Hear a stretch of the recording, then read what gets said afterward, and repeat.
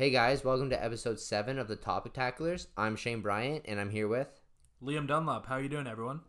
So today we're going to break down the biggest draft bust in NBA history, most notably from the 2000s to today. We just want to make a note right off the bat. We are recording April 21st, 2021, and it is about 5:30 p.m. Not that it matters, but we're going to dive right into this. So before we take it away, Liam, is there anything you want to add in? So a lot of draft busts are, you can say they were a bust, and then you can look back at their history and you're like, they were okay. These guys we're going to talk about today were actual busts. They were drafted in the top 3, and most of them were first overall picks. And yeah, we're going to talk about why we think they were drafted that high, why they, like, who drafted them and why did they draft them over certain players, who they were drafted over, and how their careers were. Yeah, we're definitely not diving into busts that are like controversial, like Olajuwon over Jordan or anything like that. So we're actually going to go with very notable draft busts, like the biggest ones in history, and like Liam said, number 1, number 2s overall that are just kind of out to left field, or the person just didn't perform when there was clearly better players available. So the first one that we got right now is going to be Darko Milicic. And this is probably the most famous draft bust in NBA history just because of how stacked the lineup was. So obviously we have LeBron James, right? He went number 1 overall to the Cavs. Then Darko Milicic got drafted 2nd overall to the Detroit Pistons. And following that was Carmelo Anthony, Chris Bosh, and Dwayne Wade with the 3rd, 4th, and 5th pick. I mean, those are all All-Stars, all future Hall of Famers, champions. 3 of them are champions. It is, I don't know. I don't know what Detroit was thinking. But on the other hand of this, so Darko Milicic was actually like an outstanding big man in Serbia. He's 7 foot. He was a 7-footer, 250 pound kid essentially. So he had the build. He was big and tall. He clearly performed extremely well in Serbia, but he just couldn't do it in the NBA. He only averaged 1.4 points per game in his first season and 1.8 points per game in his second season. What do you think about this pick, Liam? Yeah, when we were doing the research for this episode, when you told me those numbers, I couldn't believe it was that low. 1.4 point per game, as you just said, and 1.3 rebounds per game. I'm going to bring this up with that. He never started a game for Detroit in that year. He only played 4.7 minutes, so I don't know if it was he couldn't adapt to the American way of playing, if he couldn't adapt to the run and gun big man style of those Detroit Pistons in the early 2000s, or it was maybe a controversy with like the coaching. But if you're only playing 4.7 minutes per game and you're the 2nd overall pick, I don't think the coach wanted you. No. I don't know, man. I honestly, I don't really know what to say about this. Like, in his whole career, he played 468 games in the NBA, and he averaged 6 points in his whole career, 6 points per game. 4 rebounds and 0.9 assists, man. Like, this guy was clearly trash. He's garbage, and I say he's probably the biggest name on this list because of the draft class. Yeah, because of the draft class. Because what were the scouts thinking? You watch Darko Milicic, and he's playing out in Serbia and Montenegro for a club team, but you're watching Carmelo Anthony, who we talked about on a previous episode, how good he was in college, how good Chris Bosh was out of Georgia Tech, and how good Dwayne Wade was out of Marquette. What was the GM of the Detroit Pistons thinking? One more thing.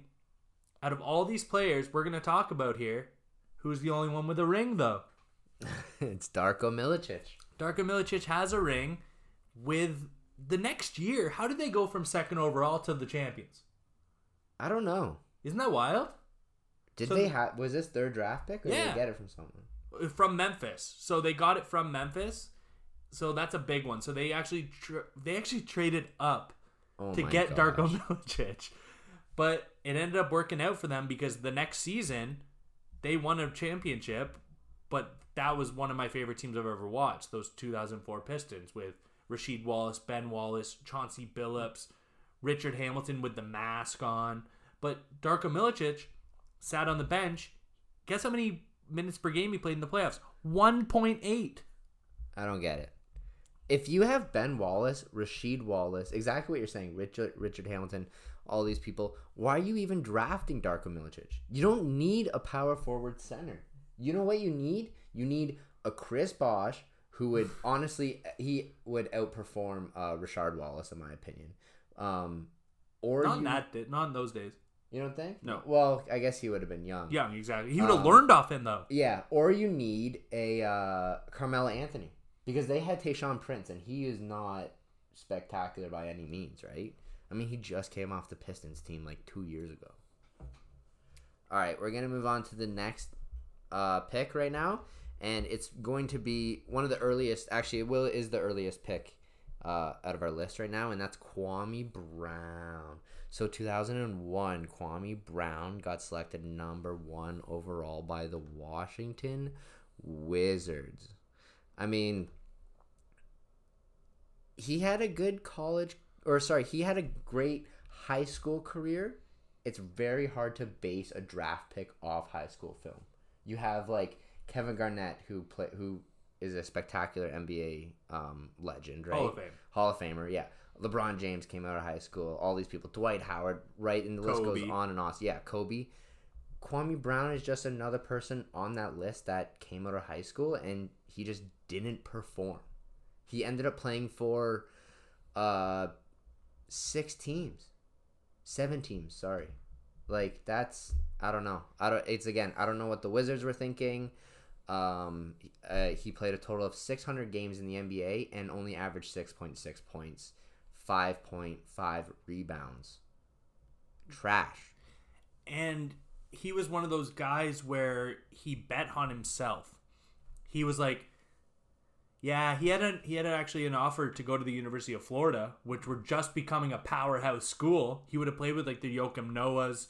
He would have played with those teams that won back-to-back championships. But I don't know. He chose to go in, got drafted first overall. His rookie year averaged 4.5 and 3.5 rebounds. And after his first 3 years in Washington, he got an offer to stay with Washington, 5-year, $30 million. For us, a normal human, hell yeah. I'm taking $6 million a year all day. He's like, nah, I'm testing the market. Gets injured and just never finds success and never gets that big payday. That reminds me of like a past Nerlens Noel, right? Mm-hmm. You remember that? He turned down that huge 4 years, whatever like it was, 80 mil or something, 60 mil from the Mavericks to bet on himself, and look at him now. So one thing I'm going to say about this draft class, so the whole draft class wasn't too impressive as a whole. Like, this isn't a memorable draft class. There are still Hall of Famers, and there's still really great players in this draft class. Tyson Chandler was 2nd overall. Pau Gasol was 3rd overall. Tyson Chandler came out of high school as well, out of Compton. Joe Johnson went 10th overall. Jason Richardson, however, everyone knows of him for being the dunk contest champion for the Golden State Warriors. But nothing too spectacular until you get to the late first round, early second round. Tony Parker was 28th overall. So that's 27 teams missing out on a Hall of Fame player. Gilbert Arenas had to wait till the second round to get drafted 31st overall. And there's nobody truly notable other than those guys. Joe Johnson, 10th, as I said. Richard Jefferson has had a long career, 13th, but this isn't as big of a miss as Darko Milicic for me. No, I do agree with you on that sense.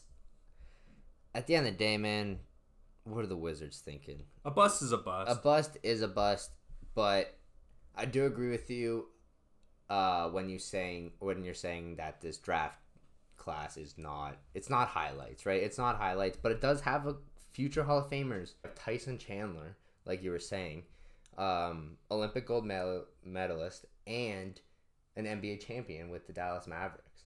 So we're gonna switch over to our next player here, and that is also a very notable bust in some eyes. I want to put an asterisk beside it because just look at everyone drafted after him, right? And I'll let you dive into that, Liam. But this is Greg Oden we're talking about. So he's got a pretty complicated story. So he entered the draft right in 2007. Had an outstanding college career at Ohio State. He was a clear top prospect, right? But he's also battling with Kevin Durant for that number 1, number 2 spot, same as when Wiggins and Jahlil Okafor were fighting for that 1-2 spot. Greg Oden gets drafted first overall to the Portland Trailblazers, and right after, Kevin Durant gets drafted, right? So Greg Oden, he just was riddled with injuries, man. He couldn't get anything going. He missed his entire rookie season with a knee injury. And then after playing 2 pretty decent seasons, he missed another 3 years due to chronic knee surgeries, issues, injuries, and then he didn't return to the NBA in 2013. So it's just an injury-riddled career. I mean, it was very unfortunate for the Trailblazers because they drafted Oden and they had Brandon Knight, who was injury riddled. Brandon Roy, yeah. Yeah, sorry, Brandon Roy, yeah, which who was injury riddled as well. So, but what do you gotta say about Greg Oden here, Liam? I loved him. I loved him at Ohio State. He was in my when I started playing basketball when I was about 11, 12. Watching him play when he was at his 1 year of Ohio State, it was just, this guy's huge. This guy's a head and shoulders above everyone. He was 7 foot, 250 pounds, and that's where I find his issue to be. I think he was too big for his body. I think his legs never understood why they were carrying so much weight, especially when he's jumping and dunking and shooting and always in the air. And a lot of people compare Greg Oden to Joel Embiid. And I think that's a fair comparison because imagine Greg Oden had 2021 technology. Imagine he could go through an invasive, just arthroscopic knee surgery, and it was way easier for him because we see Joel Embiid. He almost had the same sort of outlook coming in. He ended up losing a whole season and a half because of a knee injury. Yeah. But one little surgery, he's back he's good to go. He's an MVP candidate now. And he was labeled not the prospect. What was it? Joel Embiid, the process. The process. Yeah. The process, yeah. But okay, let's go through this draft class quick. So Greg Oden was drafted before Kevin Durant, obviously Hall of Fame, maybe one of the best shooters we've ever seen. Yeah. Probably the best scorer of this generation. Yeah, 2-time champion. Al Horford, final MVP. Al Horford still plays for the Thunder. Incredible for the Atlanta Hawks. He's probably going to get his number retired by them. Yeah. Unreal pick. Him and Josh Smith played so well together. Yeah, they were so fun, great right? Team. Yeah, and with Jeff Teague and all that stuff too. Mike Conley he signed the biggest contract in the NBA a couple years back. He's making $40 million a year. Mike Conley, and I'm not even saying in my opinion on this. This is just straight out facts. Mike Conley is the most underrated player in all of NBA.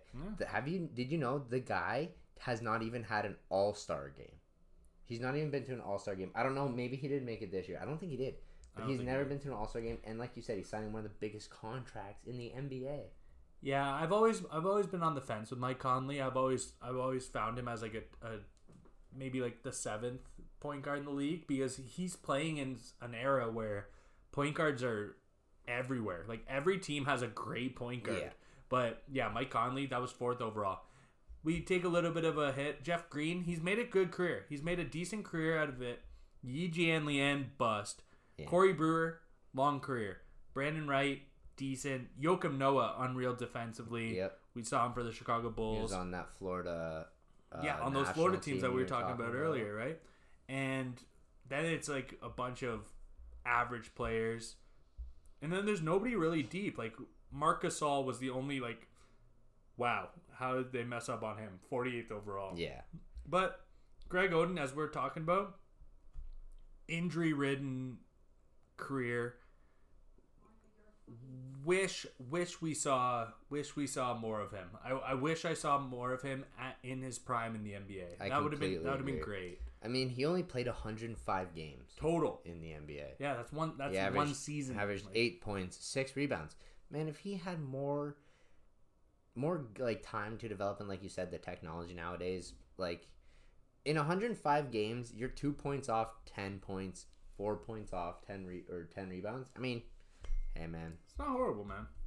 Like he's a bust, but he's a good bust. Like he's a what could have been bust, and good for Greg Oden. And he admits it. Like if you ever walk by him on the street, they'll be like, "Oh man, I still had your jersey." Portland loved him. Portland wanted him to be the next big thing, and unfortunately, his body just couldn't take it. No, that's just it, man.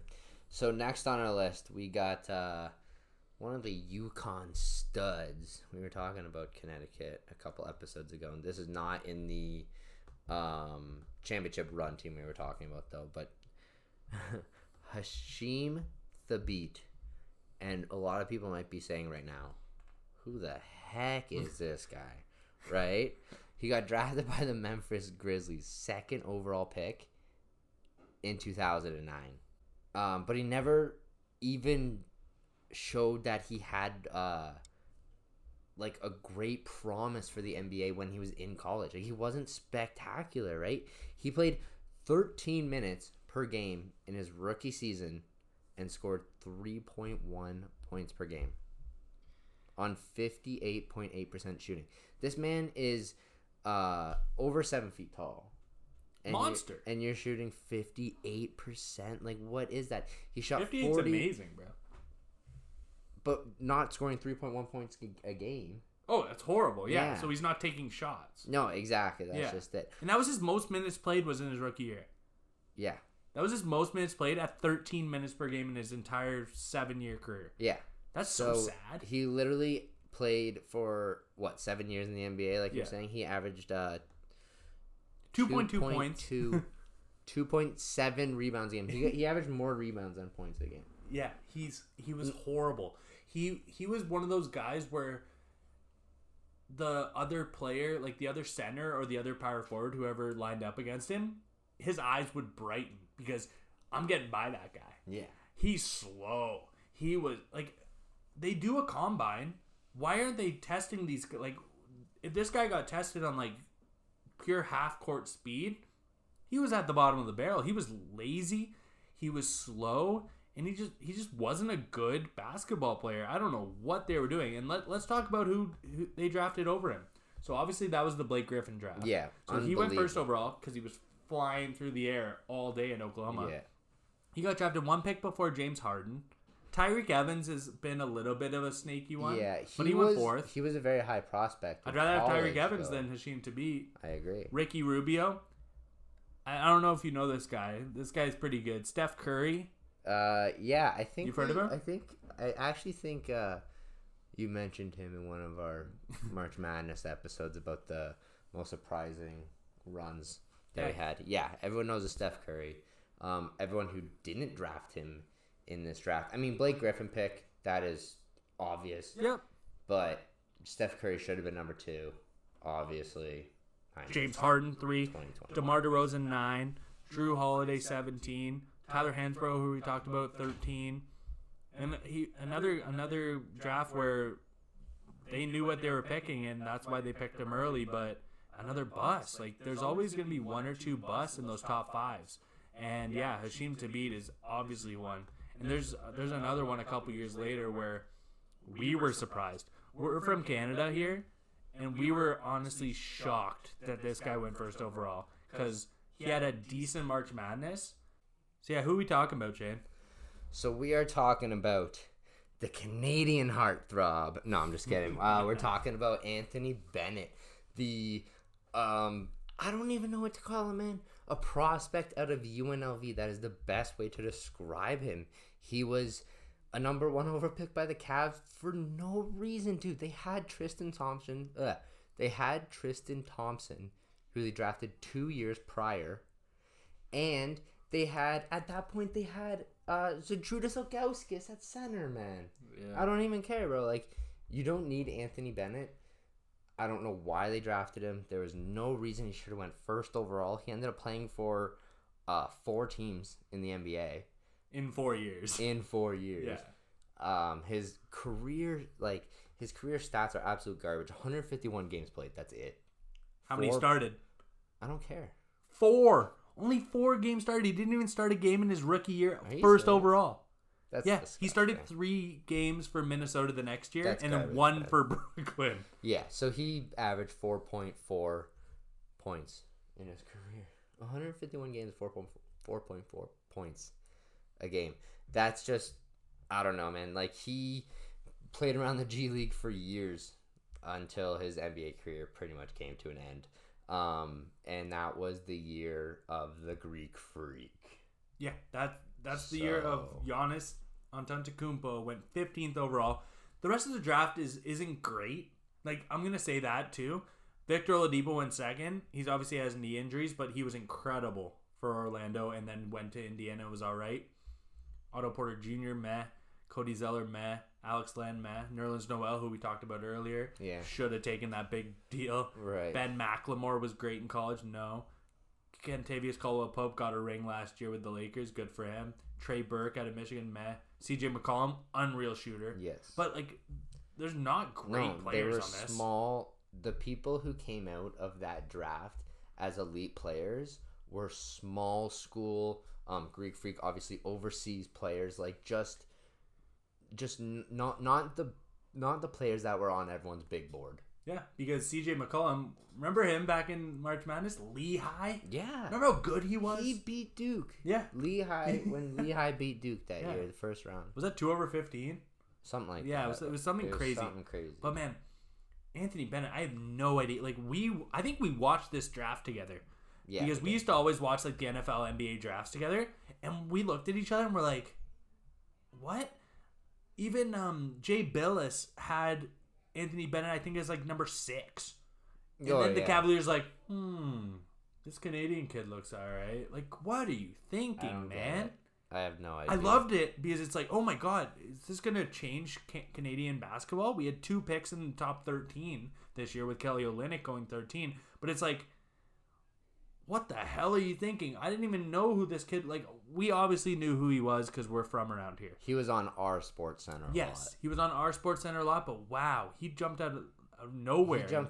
He didn't even take UNLV that far in the March Madness. I don't even think they made it. They made Sweet 16 Okay, max. Yeah. Well, yeah, okay. Yeah. That's whatever, man. You won 3 games.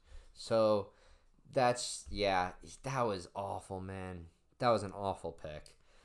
So next on our list, this is going to be the last and final player, and it might be a little bit surprising. A lot of people might forget about this pick because I did. Yeah, because it was back in 2011. So the draft class was, I don't think it was stacked.